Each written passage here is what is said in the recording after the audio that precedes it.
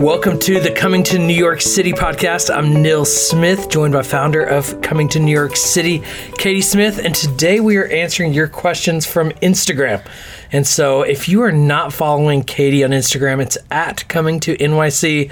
Katie shares our life here in New York City, raising kids in New York City, having much fun in the city, and all the kind of adventures that we go on a regular basis as a family. And then also she loves, one of her favorite things to do is to answer your questions. And so many of those questions she answers in her stories or in direct messages. And so we're going to answer some of those DMs that Katie has gotten over the last couple of weeks. And I want to encourage you, if you have any questions, don't hesitate to message Katie. So Katie, welcome to the podcast. Let's answer some questions. Thanks. Yeah. So when we start to think about, okay, what are the next few podcasts we're going to do? You guys honestly come up with the best content. I look at the DMs that I've received in the past couple of weeks, and I'm thinking, a lot of people may want to know the answers to this. So that's where this episode came from. I know we've done things similar in the past. I think before we've actually asked, what kind of questions do you want us to answer on the podcast? This one wasn't necessarily a call to action like that, but they just organically came in, and I thought these are good questions. So the first one we're getting a few of is, are we worried about the coronavirus being in a big city like this? Obviously, we are not medical professionals. This is just our opinion, and there's a good chance you're going to disagree with it and think you guys need to be taking it more seriously. But are we watching it? Yes. Are we monitoring it? Yes. We're paying attention to what people are saying and all that. So I don't think it's smart to just take it lightly and just be like, oh, they're blowing it up for the news or the media or, political reasons. We're paying attention to it, but we can't let it totally dictate or ruin our time here, our days here. Our kids automatically know, this is just even before the coronavirus, just living in New York City is dirty. Riding the subway is dirty. There are germs everywhere. And so the kids know as soon as we walk into the house, we take off our shoes. So we don't wear our shoes in the house. We have a place for the shoes right close to our entryway. And they wash their hands with soap, and they sing happy birthday twice while they're doing it. So they know those basic hygiene things. And I think that is, in some ways, all that we can do right now for the coronavirus is just making sure that our hygiene and our daily hand washing and taking off the shoes is, we got to keep on top of that. Yeah, I think we live in a global city where a lot of people come. We know that when it comes to the coronavirus, New York is going to naturally, it's crowded. It's easier to spread germs here. It's and then I travel a lot, and so I think I'm maybe paying a little extra attention because of that. But I think we're also just the way we live. We don't live in a state of paranoia. We live in a state of awareness, and we're cautious. And I'm gonna. You told me the other day, I'm gonna get you some wipes before your next flight, and I'm gonna wipe down the seats and be thoughtful. But we're also not gonna stop living our lives.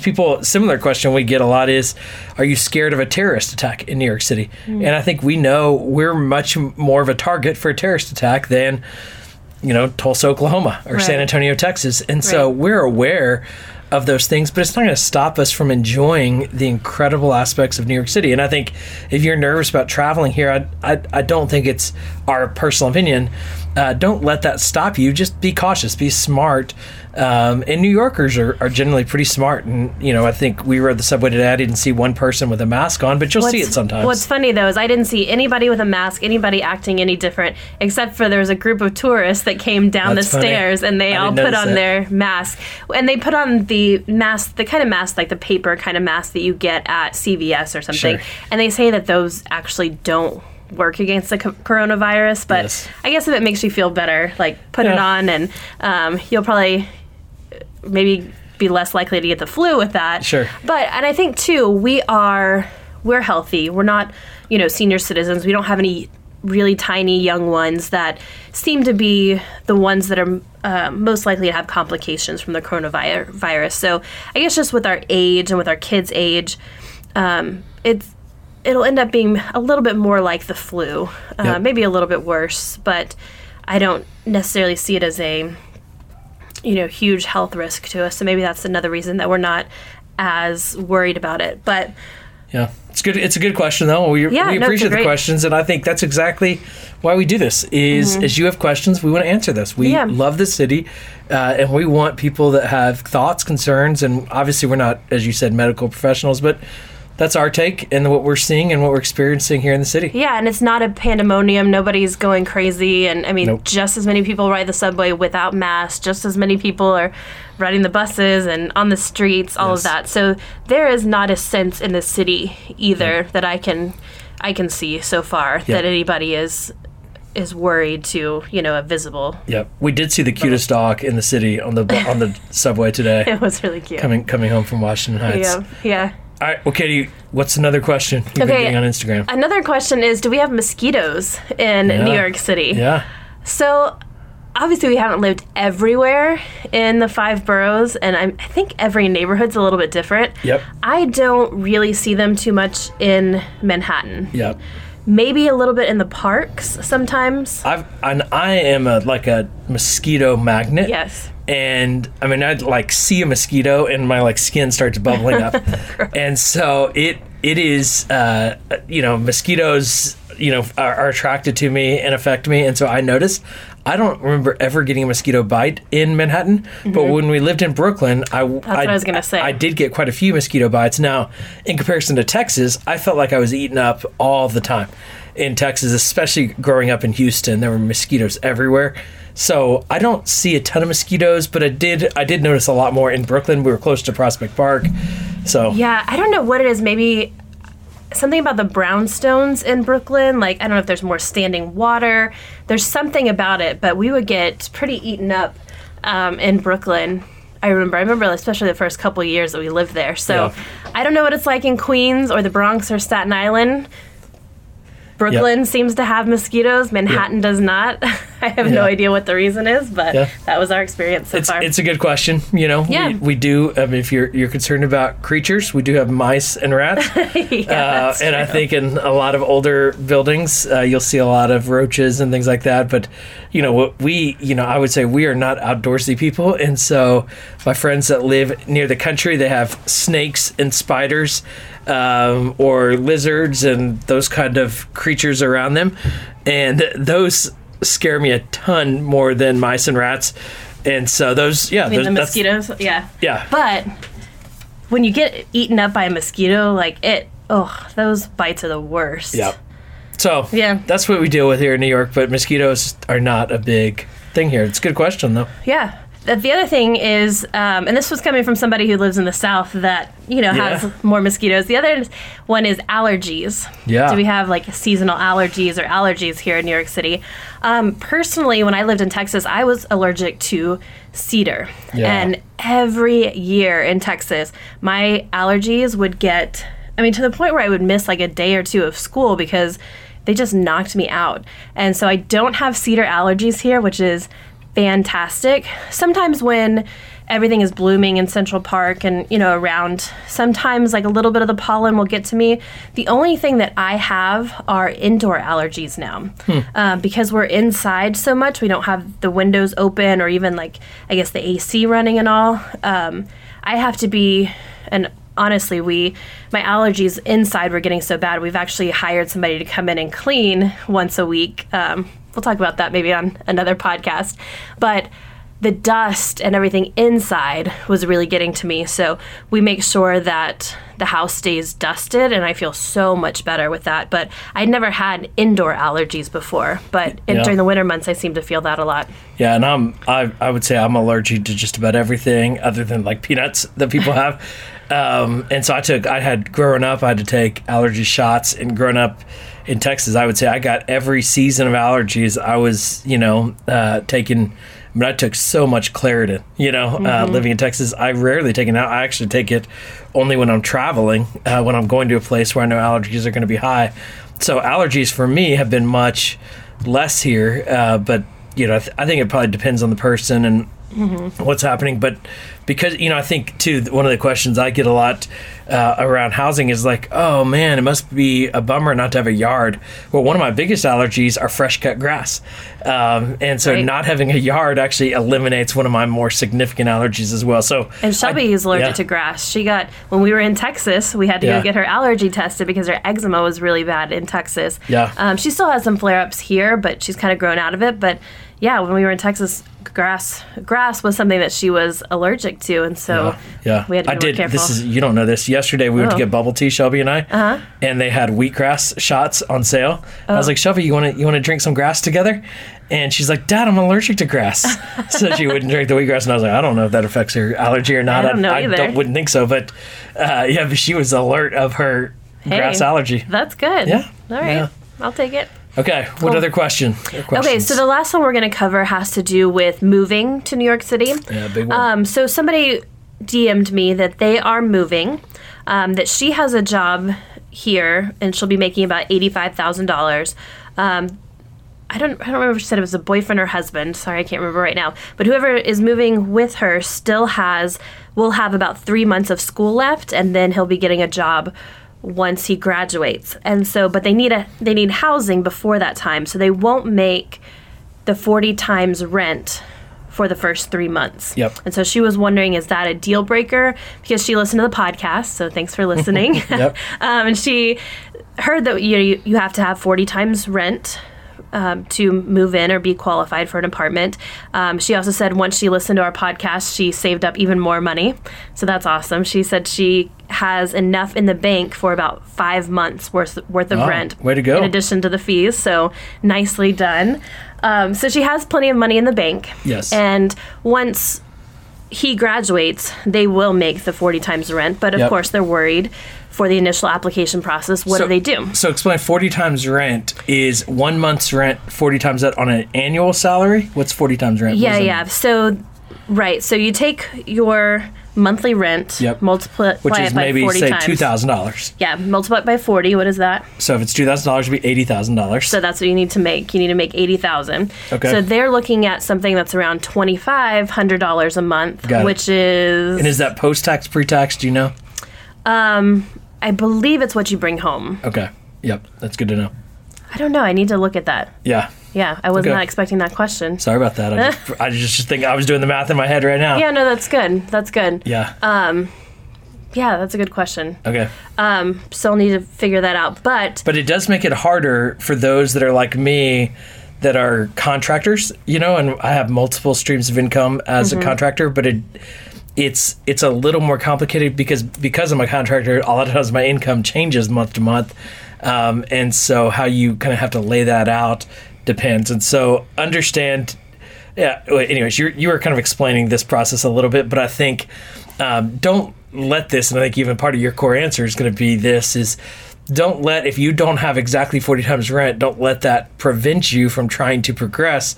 But there are some just steps you need to take in that process. So yeah, and so that's what I told her, that you can include a letter to the landlord or management company for the apartment that you're applying for, and you can say those things. So just, in a very personal way, just let them know the situation.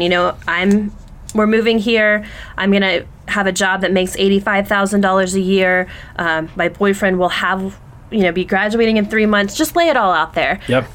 Not every landlord is going to go for it, but you will find some that will. In fact, we had to do that when we applied for this apartment. Yep. We had to submit a letter just letting them know, because I had applied for a job here, and I had been told that I was pretty much going to get it, but it wasn't official yet. So I couldn't say, and I didn't know exactly how much the pay was going to be. So I did not have in writing, and that's another thing, get in writing if you have a job offer from them, letting them know, how much, because you won't have pay stubs yet. When it will start. How much you're making. Yes, yeah, exactly. So you'll submit that, but then you'll also submit a letter and just let the landlord know exactly what's going on, who you are, what your plan is, that kind of thing.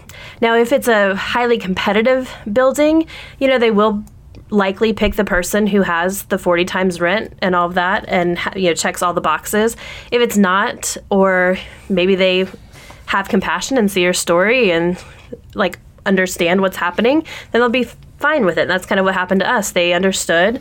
I don't know if this apartment was in high demand or not, but they said it was fine. They understood the situation, and that's another good reason to work with a broker, because they know which landlords and which management companies will be more open to something like that. I mean, they know some of the management companies around here are real sticklers, and they won't budge. But then they'll know other ones that are, and I was trying to think if it would be more beneficial to do that with a big building, like a management company, if they would be more willing, or a landlord who has a few properties.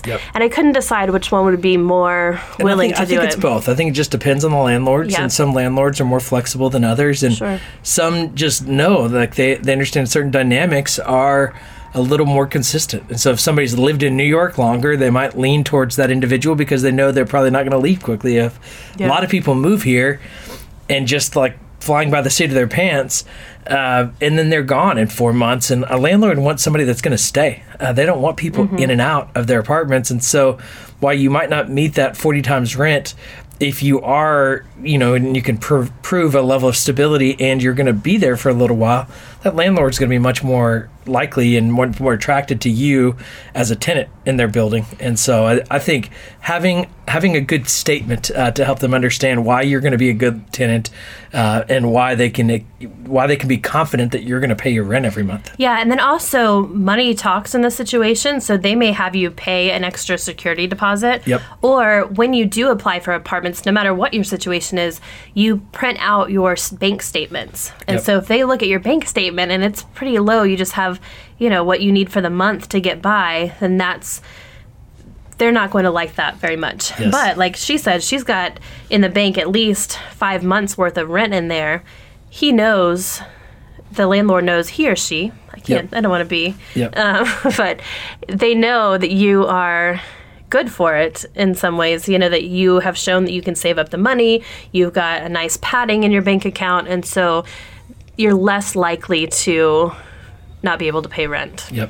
And we've said this before on this podcast, but a lot of people want to move to New York, and they have a dream of moving to New York, and they think they're going to just get here and figure it out when they get here, and that just doesn't work very well. I mean, maybe you can get an Airbnb for a few weeks, but it really, you need to be planning out your move here. You need to be thoughtful, especially if you plan on getting an apartment that you want to live in for a little while.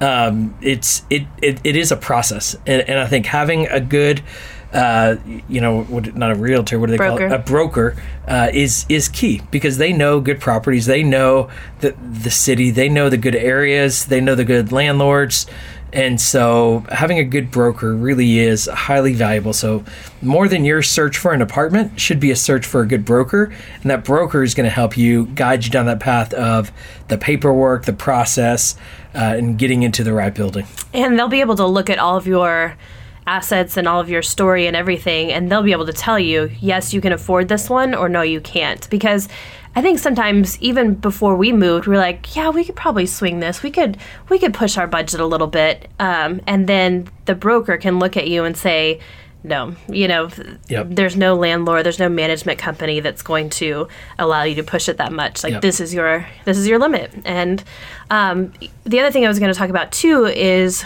credit. Because that does play a big part in it. And there are different ways to kind of finagle that as well. If you are going into renting an apartment with somebody else, if one of the people, whether it's, boyfriend-girlfriend situation, husband-wife, if one of you does not have stellar credit, it may be to your benefit to only have the person with great credit do the application. And then they will have, the other person and any kids as, they'll list them as the people moving in, but that person on the lease will have the best credit. Does that make sense? It does. Yeah. It does. So that's what you want to do. Is sometimes it's stronger with two people, but then sometimes it's better with just one, so that the landlord doesn't see that second person like, oh wait, this person, the wife's credit is not so great, what's going on here, this is a red flag. So it may be beneficial just to do one person on the lease. Yes. Great advice, Katie. I think, a lot of thoughts there and a lot of process. If you have questions about that, though, and you're like, I don't know, I don't fully understand, DM Katie at Coming to NYC on Instagram. She will help you, and we know some brokers here in the city, too. If you're looking for a broker, Katie can help you recommend a couple of brokers to you here in the city as well. Before we wrap up, Katie, you did mention something that we'll probably do a whole podcast on, but that's that we just got some cleaning help here. And one of the things that people often tell me, and I got it this week, I was in Nashville with a client, and I remember somebody saying, gosh, I don't envy you living in New York City. It just seems so challenging to not have a car and not have, the conveniences of a house and a garage and those kind of things. And I think every time somebody says that to me, I think, do you not understand how simple our lives are? Like, my life is so much easier. We're able to walk our kids to school. We go downstairs to a Starbucks directly below us, a grocery store next to us, but we're honestly, walking to the grocery store next door to us is too complicated because we actually get groceries delivered to our door, and Amazon to our door, and a doorman to receive all of our packages and food. I think there's 500 restaurants that will deliver to us in our area, and now we even have a cleaning lady that cleans our apartment and does our laundry. Once the simplicity, and we have no yard to mow. The simplicity of our lives is almost just to live our lives. And so while we do have some complexity of a small apartment, it's actually a simplicity of less space to manage and to keep clean and to keep organized. And so I think one of the appealing factors of New York City to me and to you is the simplicity of life here, not the complexity. And so I think a lot of people believe it to be complex because they don't understand it. But I think for the most part, that's the case with a lot of New Yorkers, is we're more focused on living our lives, not the physical space that we sleep in. Now, we do appreciate it and value it, but it's the simplicity of that. Yeah, and I think, too, and I've said this before on the podcast, it's because when a lot of people come to visit, they go to Times Square, and that would stress me out, too. If I lived in Times Square, I would go crazy. And so that's what they think. They see Times Square, they see the craziness of that, and really, they don't see the grocery stores or talk about how things get delivered and all of that. So next time you're in New York City, like, come up to the Upper East and the Upper West Side and go out to Brooklyn and go, like South Street Seaport area, like that kind of downtown, and actually see how people live here. And I think you'll get a better understanding and a better appreciation of how quiet and easy and simple things can be here. Yep. I just want to add that in, Katie, because I'd gotten that question this week. Yeah. And you bringing that up with the help that we've gotten is... And it doesn't cost me anymore to get help with somebody cleaning our house than it would in Texas. Yeah. That, obviously we have less space to clean, but... Yeah, it's not any more expensive. Babysitters did cost more, almost twice as much. Yeah, that's but true. Cleaning help did not. So, anyways, that's my 2 cents in that area. We want to thank you for listening to the podcast. We want to thank everyone in France for listening to this podcast. We are ranked high in France, and we it's fun to see all the different stats coming in and the messages and the reviews. And so, while we know we have listeners all over the country, it's fun to know too that we have listeners all over the world. So, in Australia and France, who are the top 2 countries that listen to our podcast outside of the United States, we appreciate you listening to the podcast. We appreciate everyone who's listening that cares about our story and enjoys New York City and learning about New York City like we love this city. We're glad you're listening. We hope you'll leave a review. It means so much to us, not just that it helps other people hear it, but we'd like to hear feedback, and we'd like to hear what we do on this podcast that helps you better learn and experience this city. And so we're having a blast sharing our story, sharing our lives, and sharing the insights that we continue to learn living and loving this city of New York City. So thanks for listening. We will catch you on the next episode.